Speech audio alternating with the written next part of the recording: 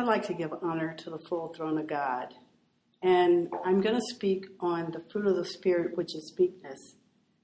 Now, one thing that's a little different with this particular fruit of the Spirit is not only is it mentioned in Galatians 5, but it's also mentioned in Matthew 5:5, which means it's one of the testimonies that was mentioned by Jesus Christ.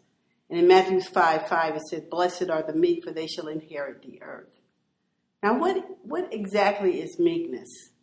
And meekness is a temper of mind that is not easily provoked and suffers injustices and injuries without desire of revenge and greatly submits to the will of God.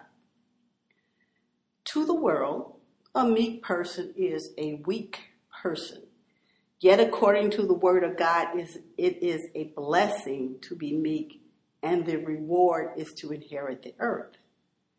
We need to search further to see exactly what meekness is and how this is a blessing unto us. This virtue is of God, and we are not born with it. To be meek seems to go against the very nature of man. As we grow from childhood to adulthood, we learn how to survive in this world according to man. We are taught that if someone hits you, you hit back, no matter what. And if you don't, you're not a man. We are taught if someone does something to you, then you do something back to them. And if not, you're weak. There's an old saying that says, "Do unto others before they do unto you." And we are taught that you must be superior in all things, or that if not, you're just not man enough. And more recently, in our day, if we don't fight physically, then we can always use a weapon of sort, such as a gun or a knife, to get respect of man. Now in Colossians 3:12-13, it says, "Put on, therefore, as the elect of God, holy and beloved, bowels of mercy, kindness, humbleness of mind, meekness, and long-suffering." When we are born, the first person that we know are our parents, and we humble ourselves to our parents. Then as we learn about God and humble ourselves to Him. And James 1:21, "Wherefore lay apart all filthiness and superfluity of naughtiness, and receive with meekness the ungrafted word, which is able to save your souls." And you wonder about this, you say, well, meekness can save my soul. And how do I obtain this? When the Holy Spirit calls on us, we have to show meekness. And if you don't show meekness, you'll be a person that resists the Spirit. We can look back in history and see a very meek person, and that was Moses.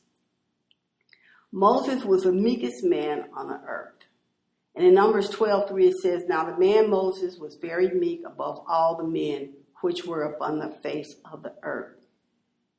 Yet, can we say that Moses was weak?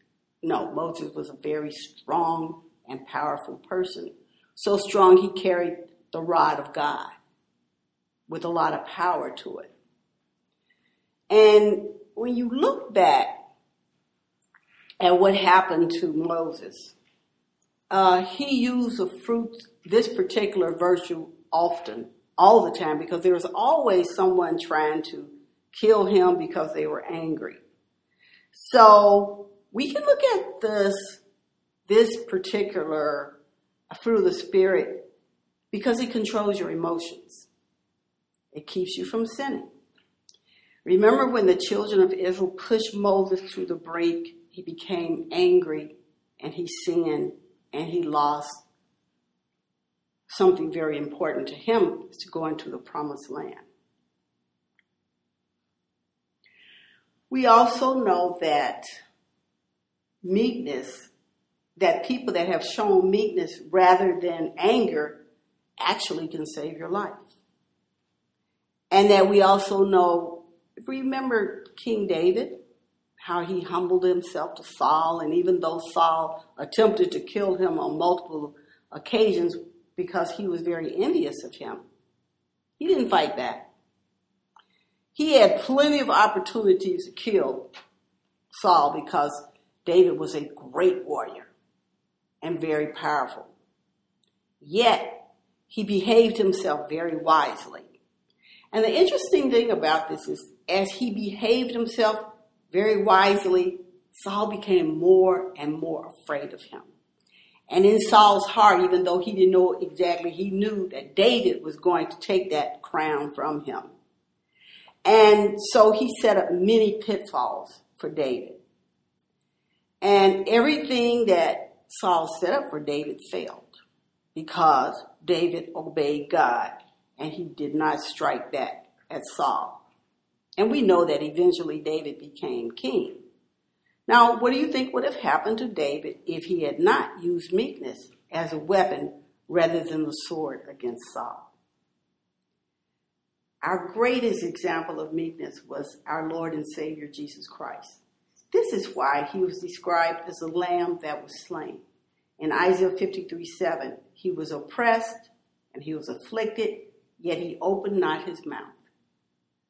He is brought as a lamb to the slaughter, and as a sheep before his shearers is dumb, so he opened not his mouth. When Christ lived on this earth and walked in the shoes of man, he taught us about humility and meekness. Christ humbled himself even unto death in order to save man from eternal death. The scripture says, the meek shall inherit the earth. Is it this earth that we live in full of sin, death, and dying? No. It's a new heaven and a new earth that God prepared for us. As we journey through this life, we know that we must walk in humility and meekness. And we must walk in the footsteps of Jesus Christ in order to be saved. And the Lord will lead us in the path of righteousness, and we will forever live with God. Amen.